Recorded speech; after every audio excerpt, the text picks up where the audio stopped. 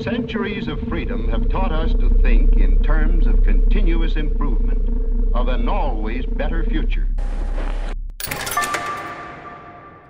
Hello, everyone, and welcome to the Decrypting Crypto podcast. I'm Austin Knight, and I'm joined today, as always, by my co-host, Matthew Howes-Barbie. Hey, Austin. Hey, everyone. So we hope that you all had a great holiday period spent with friends and family, and hopefully you're taking some time out to catch up on any of our episodes that you missed. Yeah, there are no excuses now. Too much Christmas dinner, I believe, has been the cause of that. I was thinking about this the other day. I was getting some holiday gifts together for some family and friends last week, super last minute as always. And I was remembering that I bought everyone on my team, that is at my company that I work at. So I'd bought them all $100 worth of Bitcoin last year as a holiday gift, and everyone was super excited about it. I was like, yeah, this is gonna be really cool. Maybe it'll be worth a bunch more, like in just like by this time next Christmas, next holiday period, right? Most of them hadn't owned any crypto before. I just did the math, and it is literally worth less than $20 now. So it turns out I am the worst boss in the world. Did you get any crypto-related gifts? Like, did you give any crypto-related gifts this year? And have you ever actually done anything like that in the past, Austin? Yeah, so I did a little bit of that last year, just sort of like amongst family, but stuck to the sort of don't spend more than you're willing to lose mantra. Mm-hmm. And but that's basically the extent of that. And of course we've held on to it all. Didn't sell any of it. That's sort of like my MO with this stuff is I don't really care where it goes. I care a little bit more about the technology, right? And that's what I sold everybody on. But yeah, I think that like if you look at the value of what it was, at least when we were buying it at this time last year and where it is now, it's a little shocking. But of course, we've all kind of been through that and mourned over and over and over again. Yeah. Oh yes, I feel like that's all we touch on. Well, I am yet to sell a single piece of cryptocurrency since the first that I owned. So I am well in that bucket, and that is fine with me. Yeah. All right, should we jump into some of the main stories that we've had over the past couple of weeks? We've got a few quite lighthearted ones in here, and then also some more serious stuff that we cover. So let's jump straight in.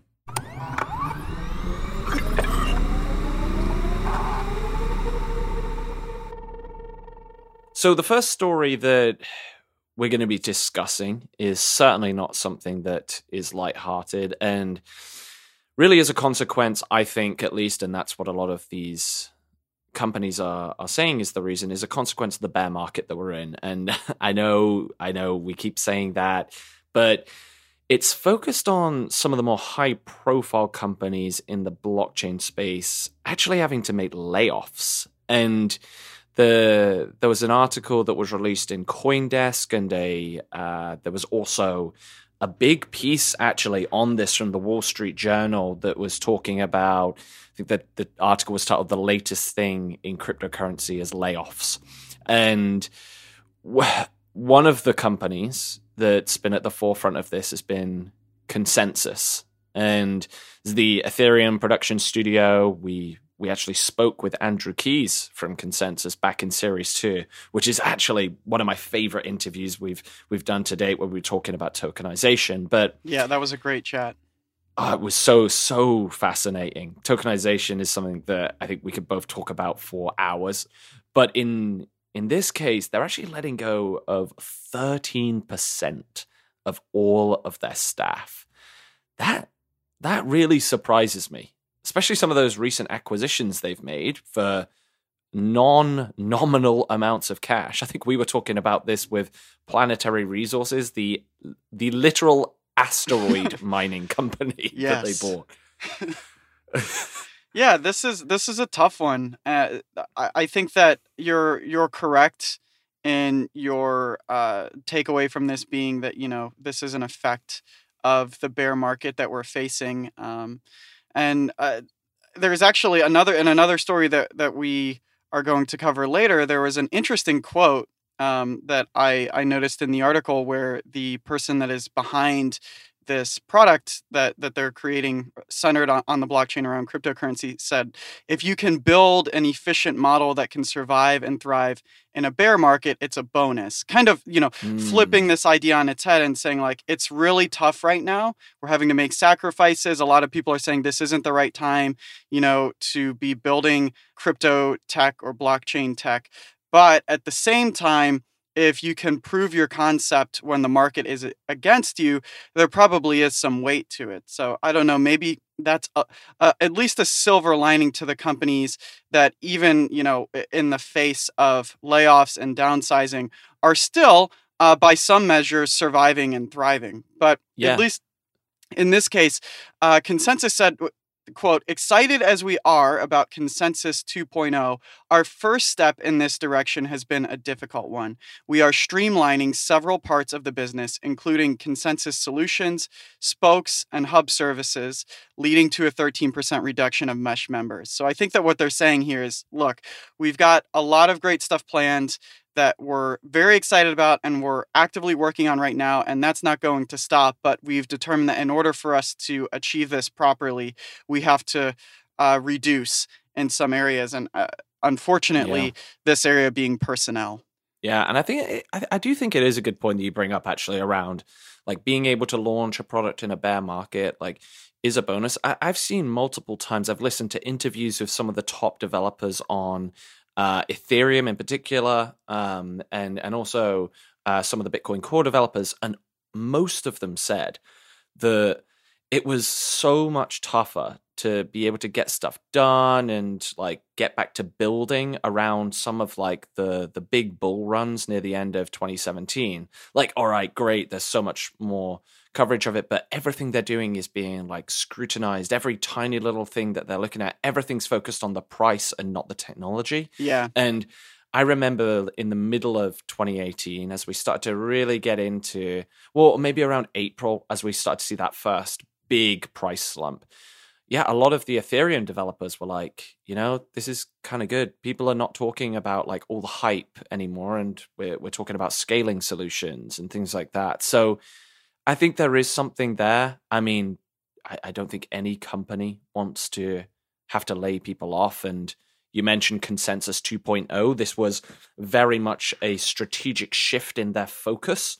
But, like sometimes running a business, tough decisions have to be made. I saw, we shared a couple of articles, and there was like a town hall meeting with the Consensus staff, and I think I read somewhere from one of the comments that one of the Consensus employees made was like, they had like an open town hall meeting, and it was like asking questions like, what's our run rate? How much cash have we got left in the bank? And I think their annual burn rate was something along the lines of 100 million, it may be, or something crazy like that. But then someone else was like, which I thought was quite an incredible statement, was like, am I allowed to give up my job in replace for one of those that has been laid off because I just think they're more important to the company? I was like, wow, that is a really selfless thing to say, but also you've really diminished your value there in terms of yeah. But Matt, I think that that is, to me, the way that I interpret that is that a lot of the people working on these projects, this is way more than a job for them. This is they care about the potential of this technology, and they want to see it succeed because they know what it can accomplish if it does succeed. That to me is like that's a huge part of why, even you and I think are still taking the time to record these episodes every week, in spite of even on the podcast level, like growing a podcast in a quote bear market, in terms of at least the topic is not like the easiest thing to do. But quite honestly, we don't really care as much about that as we care about, learning about this ourselves, seeing this technology through, and sharing that with as many people as possible, whoever is interested. Yeah, definitely. Well, it's so much easier, even like you say on the podcast level, right, to be pumping out new episodes while everyone's super interesting, and instead of our inbox being full of people just asking us about the intricacies of some of the technology, and they're instead asking us which ICOs should I be investing in next, right? And it's like okay, well, there's pros and cons to this. Another comment that one of the employees from Consensus was quoted on, which I thought was just a bit of a reality check as well, and is a very fair point. And I'll just read what they said here was, at some point this needed to happen, but we didn't expect the change so fast. Adding that this could have been driven by the current ETH price, which is approximately $88 per piece. And I think the point here, right, is like, I don't think anyone really expected such a dramatic shift in price. I think even the most skeptical of people were not expecting, especially what's happened in December with Ethereum plunging below $100 as well.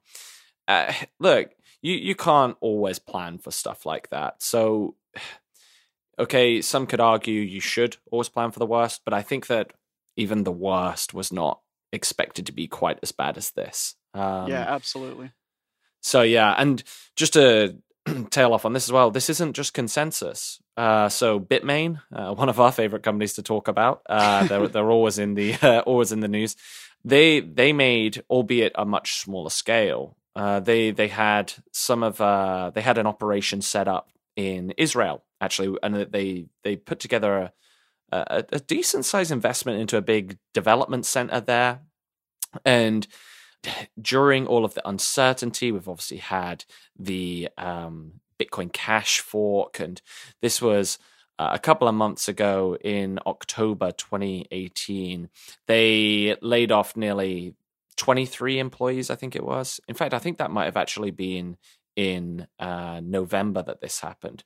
But they're another company, and even the biggest of the companies in this space, Coinbase, are not immune to that. They generated around $1 billion in revenue during 2017's bull market, but they've also laid off nearly 3% of their workforce at the same time around October. And just to come back to one of the points you made, Austin, right? Like Brian Armstrong, CEO of Coinbase, if you don't know, he actually said that bear markets are a time to build a strong foundation so that we can thrive in the next growth cycle. Now, it's worth noting here, right? Coinbase was recently valued at $8 billion after one of their most recent rounds of investment, which was a private round of funding, not an ICO, of $500 million. And even they are not immune to some of this stuff. So yeah. Yeah, it's affecting everyone. With that said, Coinbase is like, I think they're less than 1,000 employees. They're somewhere around like 800 or 900 employees. So not to diminish the individual impact that 3% of layoffs has on the people that were caught up in that. In the grand scheme of things, it's when we say 3%, it's not like they're slashing hundreds of people because there's some gigantic org. It's really like they fired a handful of people and bucketed it together as a layoff. At least that's how I interpreted that. Yeah, I mean, even like we know ourselves being in the tech space, like general employee attrition often accounts for more than that on an annual basis. So you're not going to be too worried. I think that in this case, it wasn't just attrition; it was a specific response to the market. But again, 3 or 4% of that company is not. It's nowhere near at the level of Consensus, which astonished me. The sheer amount of employees that Consensus actually employed when I was digging into this. I could be wrong here, but I believe it was over 1,000. Yeah. I think it was like 1,200 people or something like that, which blew my mind, actually. But it shows why they're one of the biggest companies in the and names in the Ethereum space, and if not the entire crypto space. Yep. Crazy times. Crazy times. Speaking of crazy times, if you're planning on heading over to London anytime soon, why not buy some crypto from the back of cabbie Dave Jenkins' black cab? This is such a great story that was in decryptmedia.com. We'll share out the links, of course. What's going on here, Austin? What are my fellow countrymen doing? Yeah, the crazy Brits are at it again, Matt. So this is actually this is a very wholesome story, I think. Dave Jenkins, if you click the link that we'll have in the description to the Decrypt Media article, it's really worth a read. It'll take you like 3 minutes, and you will love Dave by the end of it. He has some of, as Matt said before we started recording, he was like, "These are the most British quotes I've read in such a long time." It was so nice. It took me back home. It was a great feeling. But yeah, so Dave is calling himself the crypto cabbie, and he actually has a built-in touchscreen device, which is made by a UK-based company called Fast Bitcoins, which basically lets people buy Bitcoins directly in the back of his cab. And when I was first reading about this, I was kind of like, all right, like, how does this actually work? And honestly, the article doesn't really explain it. So I did a little bit of digging, and as far as I can tell, you purchase the Bitcoin through this like touchscreen terminal that he has in his cab, and then it spits out a receipt. I'm pretty sure that this is how it works, like a paper receipt with a token on it, and then you can go to their website and then use the code that you have to obtain the actual Bitcoin and put it in your wallet. Is that how you interpreted that as well, Matt? Yeah, it's kind of almost like when you're at a theme park and you have to like redeem the tokens at the end. It was kind of like that. It was kind of a little bit strange, but again, it's such a wholesome read. This is probably my favorite quote from Dave, the crypto cabbie, and it was kind of talking about like why do this in the back of a cab? Like why even bother with this? And Dave said, if you try and mess about with registering with Coinbase or Bitstamp or whatever, all these different things, it's a lot of aggravation to send off your passport, blah, blah, blah, even a lot of Bitcoin ATMs. They want your phone number and all that. I love it. I love that he's just like, I am going to try and just make this super simple. It wasn't like he was saying, "Oh, I'm trying to make a load of cash off this." He is genuinely really passionate about Bitcoin and the blockchain movement, and I think he just wants to make it as accessible as possible. And I love reading stories like this because I think it's super interesting, and I wonder how many people even use it. I can imagine he talks people to death about Bitcoin. Yes, but it's a long cab ride. It certainly would be. But Dave, when I'm in London next, I'm going to be looking out for you in your cab, and I'm going to go buy some Bitcoin from your back seat. So that should be good fun. I'll let you know if I find Dave, and I'll report back with my voucher and my Bitcoins, hopefully. Please do, Matt. We will all be waiting. So speaking of some interesting Bitcoin buying developments, Square, which is a payment platform, in case you're not familiar with it, that's actually operated by Jack Dorsey, who is also the CEO of Twitter. So he's like famously CEO of two companies. Double CEO. Yeah, I know. So Square actually has recently surpassed Coinbase to become the most widely used iOS app to buy Bitcoin. This surprised me so much. Yeah, that came out of nowhere, I think. So how did they do this?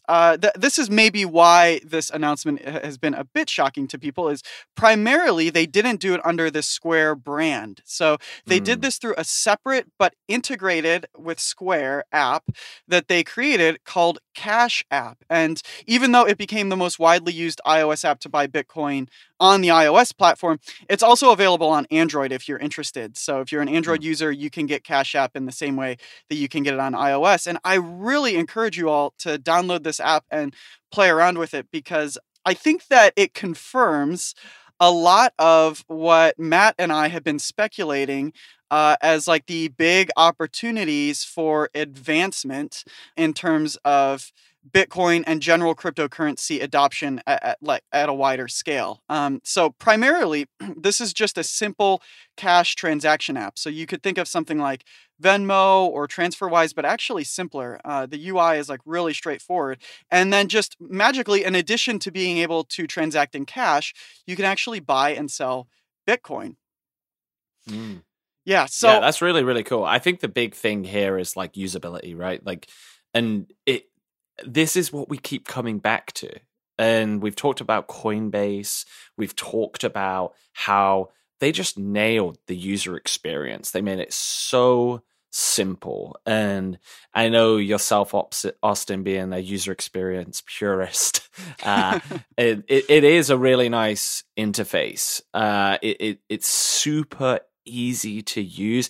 And with stuff like this, I feel like also even simple things that probably have gone unnoticed here, calling it Cash App and not something just like crypto related that will scare and intimidate people. It's just such a simple way to introduce people that are actually quite intimidated by all of the technicalities of this and don't want it to be very technical. Yeah, and I also think that making it a cash app where it's like primarily it's just a simple cash transaction app, and then you can also do Bitcoin if you want. That sort of flips the way that the value proposition is set up as well, right? And it opens the door to more sort of casual, mainstream, normal users that would use something like Venmo or TransferWise, and then it's like, oh wait, I can also buy and sell Bitcoin. And interestingly, Square has kind of been fairly open about this, that their primary value proposition here is usability, and it shows through in the app. The app itself has a ridiculously simple interface. So cash transacting, it's literally just a giant number entry for request and pay transactions. And then if you just tap over to the Bitcoin tab, what you'll see is like a chart of values over time, like how Bitcoin is trending. And then there's just a giant number entry for buying and selling.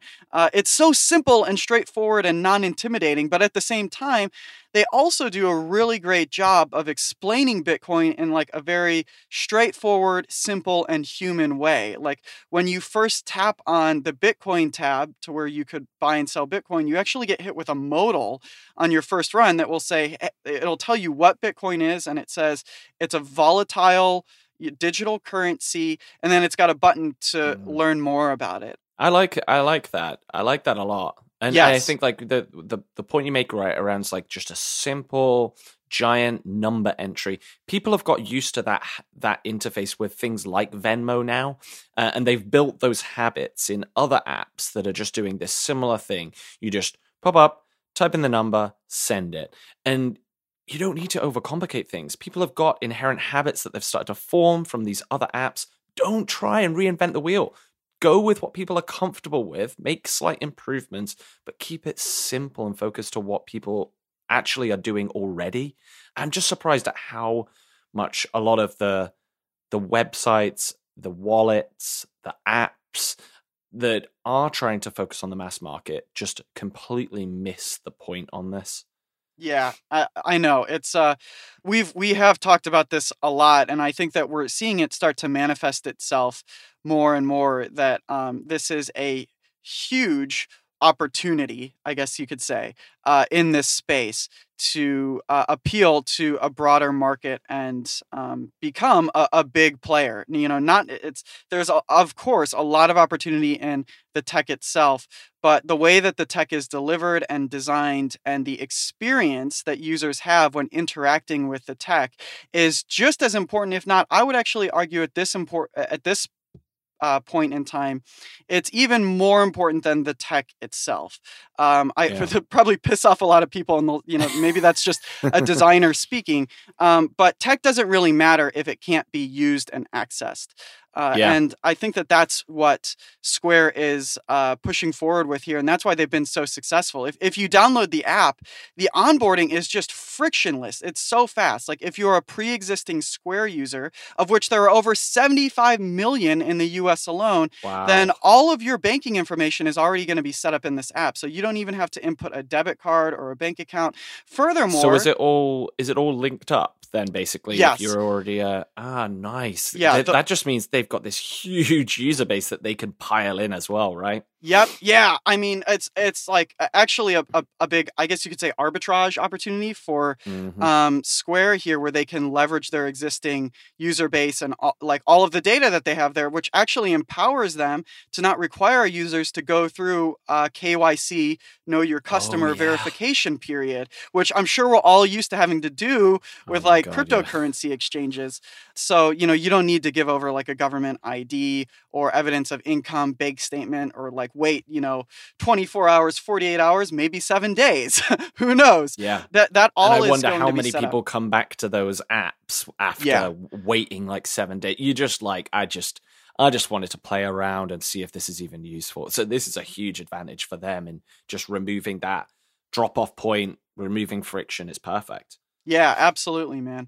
But at the same time, even if you're not an existing Square user, what really stood out to me was that still the process of getting set up with Cash App is like super simple thanks to their interface and the user experience that they've created. So once again, I think, we're seeing another example, much like Coinbase and several other players in this space that have said, we're going to create a good underlying base of technology, but we're not going to stop there. We have to make the interface intuitive, useful, and accessible to a wider audience, so that this isn't just, tech-oriented people that are obsessed with the technology that can access this, but anybody could use it. And in fact, they could use it in the same way that they would use pre-existing financial apps that they have on their device. So, many of like the user experience paradigms that you would be used to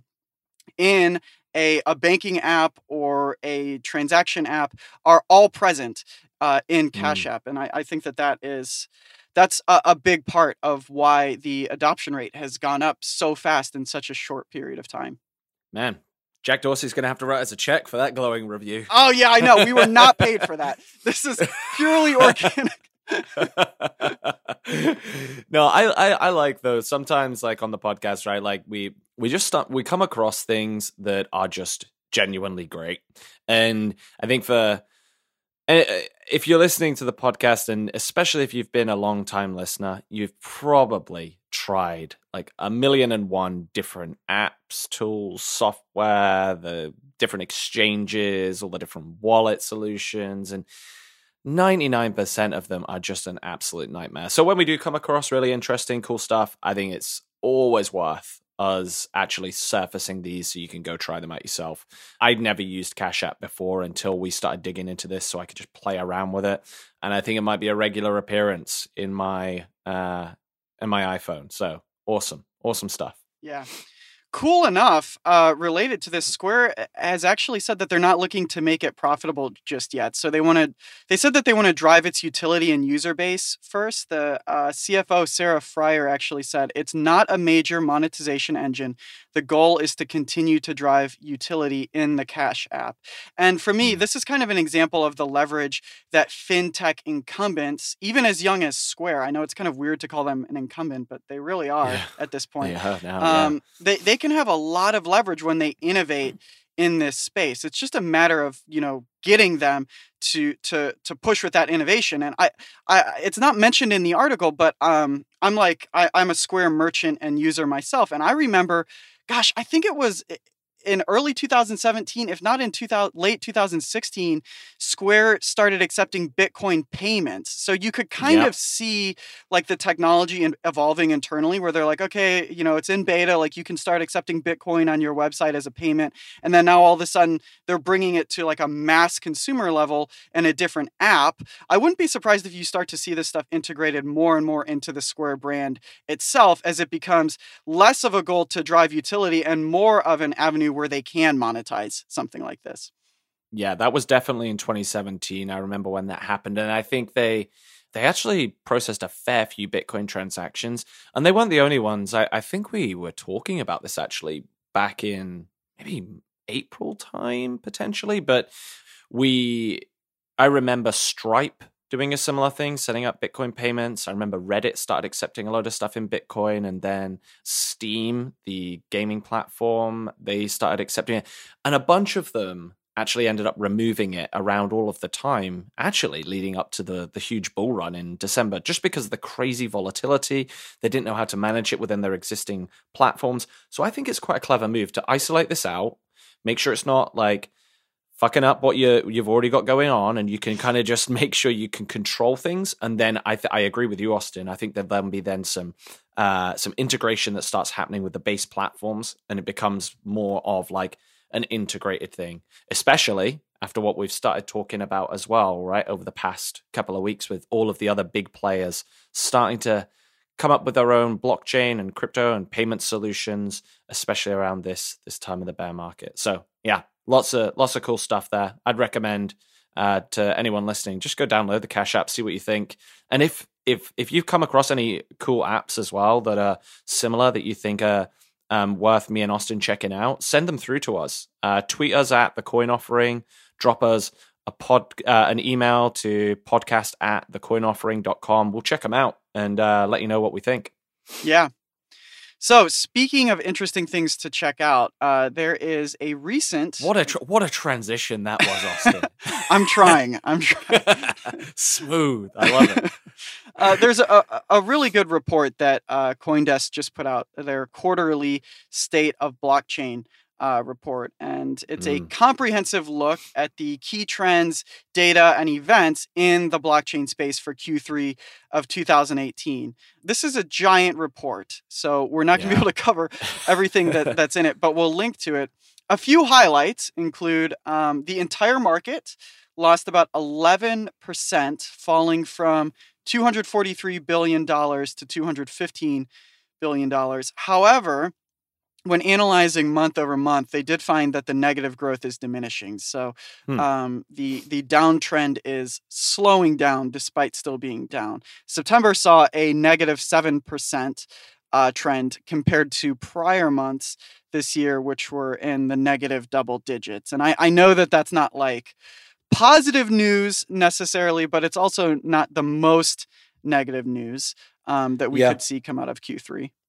Yeah, I love these reports that CoinDesk put together. I always check them out every quarter when they do them. They're great. They're, like you say, they are so detailed. And they just have so many like interesting little snippets within it. Like a few that we pulled out, right, was like Bitcoin's price grew by 3% with news of positive adoption developments on the Lightning Network and Square Cash, which we've been talking about. However, like, and we did a few conversations. I think we did pretty much a whole episode around the ETF rejection stuff, which slowed growth. EOS transaction counts jettisoned 7,255% in July. Just a small increase there. This is the result of its blockchain going live, right? The mainnet went live in June, but it hit negative growth of 68% in September. And I think we all know that the Q4 report's probably going to be even more gloomy. Yep. Also, a few other highlights. ICO funding for Q3 settled at a total of $2.3 billion, which was actually down 68% since the last quarter. This one blows my mind because I don't know whether, and I'd like to hear your opinion on this, Austin. I don't know whether I've just become so accustomed to the noise of ICO, but I just don't see as much buzz going about with ICOs, especially around the past, or at least the second half of this year. It like, you know what it was like in January and December of 2017 in particular. It was just like everything, your entire Twitter feed, your email, Reddit was just like new ICO launching. It's going to be the biggest thing. Where are this $2.3 billion going to? I don't see it as much. Yeah, that's true. Even though it's down 68%, $2.3 billion still sounds like a lot of money to be throwing around at ICOs. And I agree with you that I feel like a lot of the noise on the ICO front has quieted down. Maybe that's because we're tuning it out. I don't know, but Maybe it's because DJ Khaled and Floyd Mayweather are not allowed to promote them anymore. Maybe that's what it is. That would make sense. That's now that they have been silenced. It's just I've lost all of my sources for good ICO advice. So I just want to know what's happening with Akon's coin. Acoin. That's what I want to know. When are we going to hear about that? Yeah. Now, unsurprisingly, there's a really cool survey portion of this report that we'll dig into a little bit. But at one part of this, they surveyed respondents on, how they felt about the current market, and 52% of respondents did agree that we are in a bear market, but 58% consider prices to be undervalued, and this is a trend. What are the 48% doing, Austin? That they disagree that we're in a bear market right now. This is about correct. No, I disagree. I feel great about this. This is a bull market for sure. So, wow. Yeah, this is really, really cool data to look through if you've got some time. It's a huge report, over 200 slides, but it's totally worth digging through. Kind of as Matt mentioned, this is the type of thing that I think, once you see it the first time, you'll start to look forward to it every quarter that they put this out. There's a ton of nice data visualizations. As I mentioned, the survey at the end, they got a lot of really interesting responses, and kind of like my macro takeaway from it was, bear market. There are some major technological gaps, with the way that everything is currently set up. Like on Bitcoin specifically, when respondents were asked to rank the cryptocurrency on its positive aspects, the one that actually came in dead last was, quote, "It's great for payments and as a medium of exchange," which I believe that's like the number one thing it's supposed to do. So I thought one of the real good pull quotes from that in particular as well was like they asked, how often do you spend your cryptocurrencies on goods or services? And the majority of responses across every currency was almost never.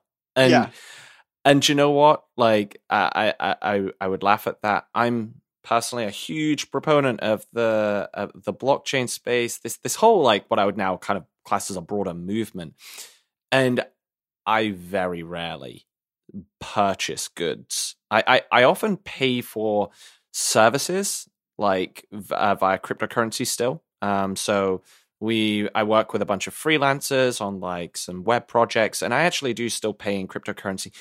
And I have to be completely honest, it is still a bit of a pain in the ass to do that. Yeah. It's just a bit of a nightmare because you still have to add funds to your exchange, wait for those to clear, buy the cryptocurrency, transfer to the wallet. And I'm just like, geez, I could have just sent this cash via PayPal by now. But that to one side, I think this is just an honest reflection. The respondents of the survey were a pretty good look at like the distribution of gender and things like that in the space as well, weren't it? Yeah, so I think that, as with all of these reports, you have to especially take like the surveys with a grain of salt. To me, I took this as an interesting internal or inward-facing look at the blockchain space and its participants, because I noticed that every single respondent said that they owned cryptocurrency in some capacity, and the majority of them said that they check prices every day. So this isn't like a total general population survey. And it's also worth noting that the respondents skewed dramatically male. They were actually 87% male. And I think that aligns with like, probably what you would notice as the general population of people that are involved in cryptocurrency trading right now. We could dig into like how many other challenges that can present for this technology down the line, but at least that's where we're at right now. So it's it's a very interesting survey, but you have to understand, that it's mostly representing the sentiment of people that have a vested interest in this space and the technology, and are at least somewhat intrigued by cryptocurrency tech. At the same time, even though there was all of this sort of honesty about, the bear market and the state of Bitcoin and the lack of usage of it for goods and services, I also noticed general agreement and positivity that there is a lot that is yet to happen in this space that will happen, like more merchants accepting crypto, the Ethereum blockchain having a lot of potential. And I think that this just sort of points to the positive sentiment being for the technology itself and its future implications, rather than like its current state, usage, valuation, that type of thing. Yeah, I think the nature of the technology forces you to think in a time frame that you wouldn't usually for other kind of assets and even just technologies. You are thinking, generally speaking, more longer term. There are a couple of parts as well of the report that I think are definitely worth pouring into. One big piece is like the market interest portion, and we won't dig into this a huge amount. There's some good visualizations in the report around this, but Bitcoin interest tended to skew towards like the price and social aspects. Ethereum interest skews towards like exchange, whereas like XRP was fairly balanced within this section. And the other thing that's worth diving into is the regulation section, because there's a really cool map, and it actually shows the state of regulation all around the world, where it's legal, where it's illegal, where it's like unregulated, where there's more restrictions. And I just think, like, we talk about this a lot, Austin, but it's such a cool thing to have that mapped out. So we'll make sure we share out the links to all of this in the notes, because it's definitely a Sunday reading item, right?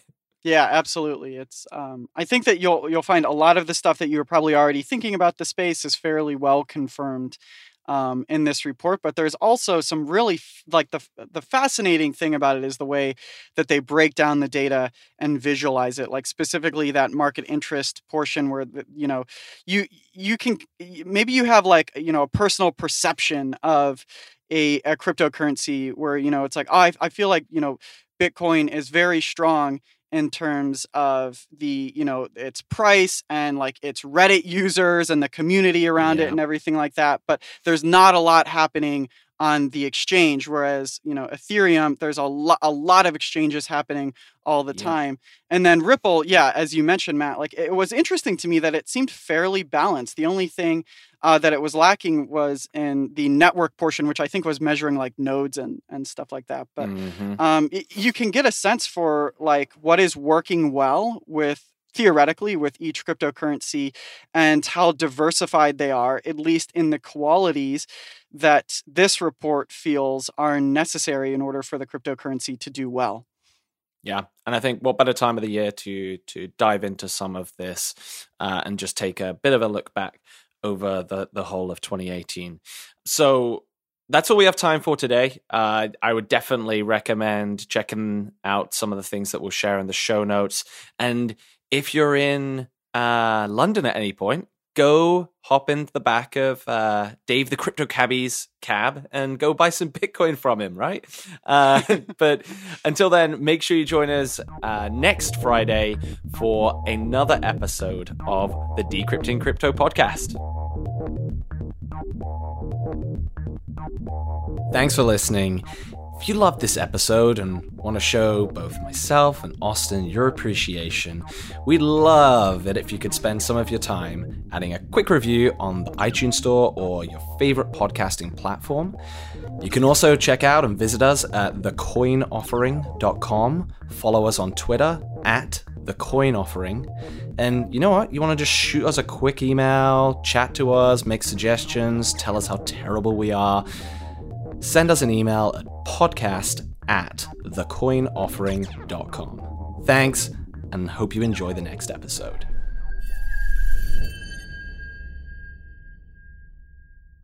The contents of the Decrypting Crypto podcast should not be used and are not intended as investment advice.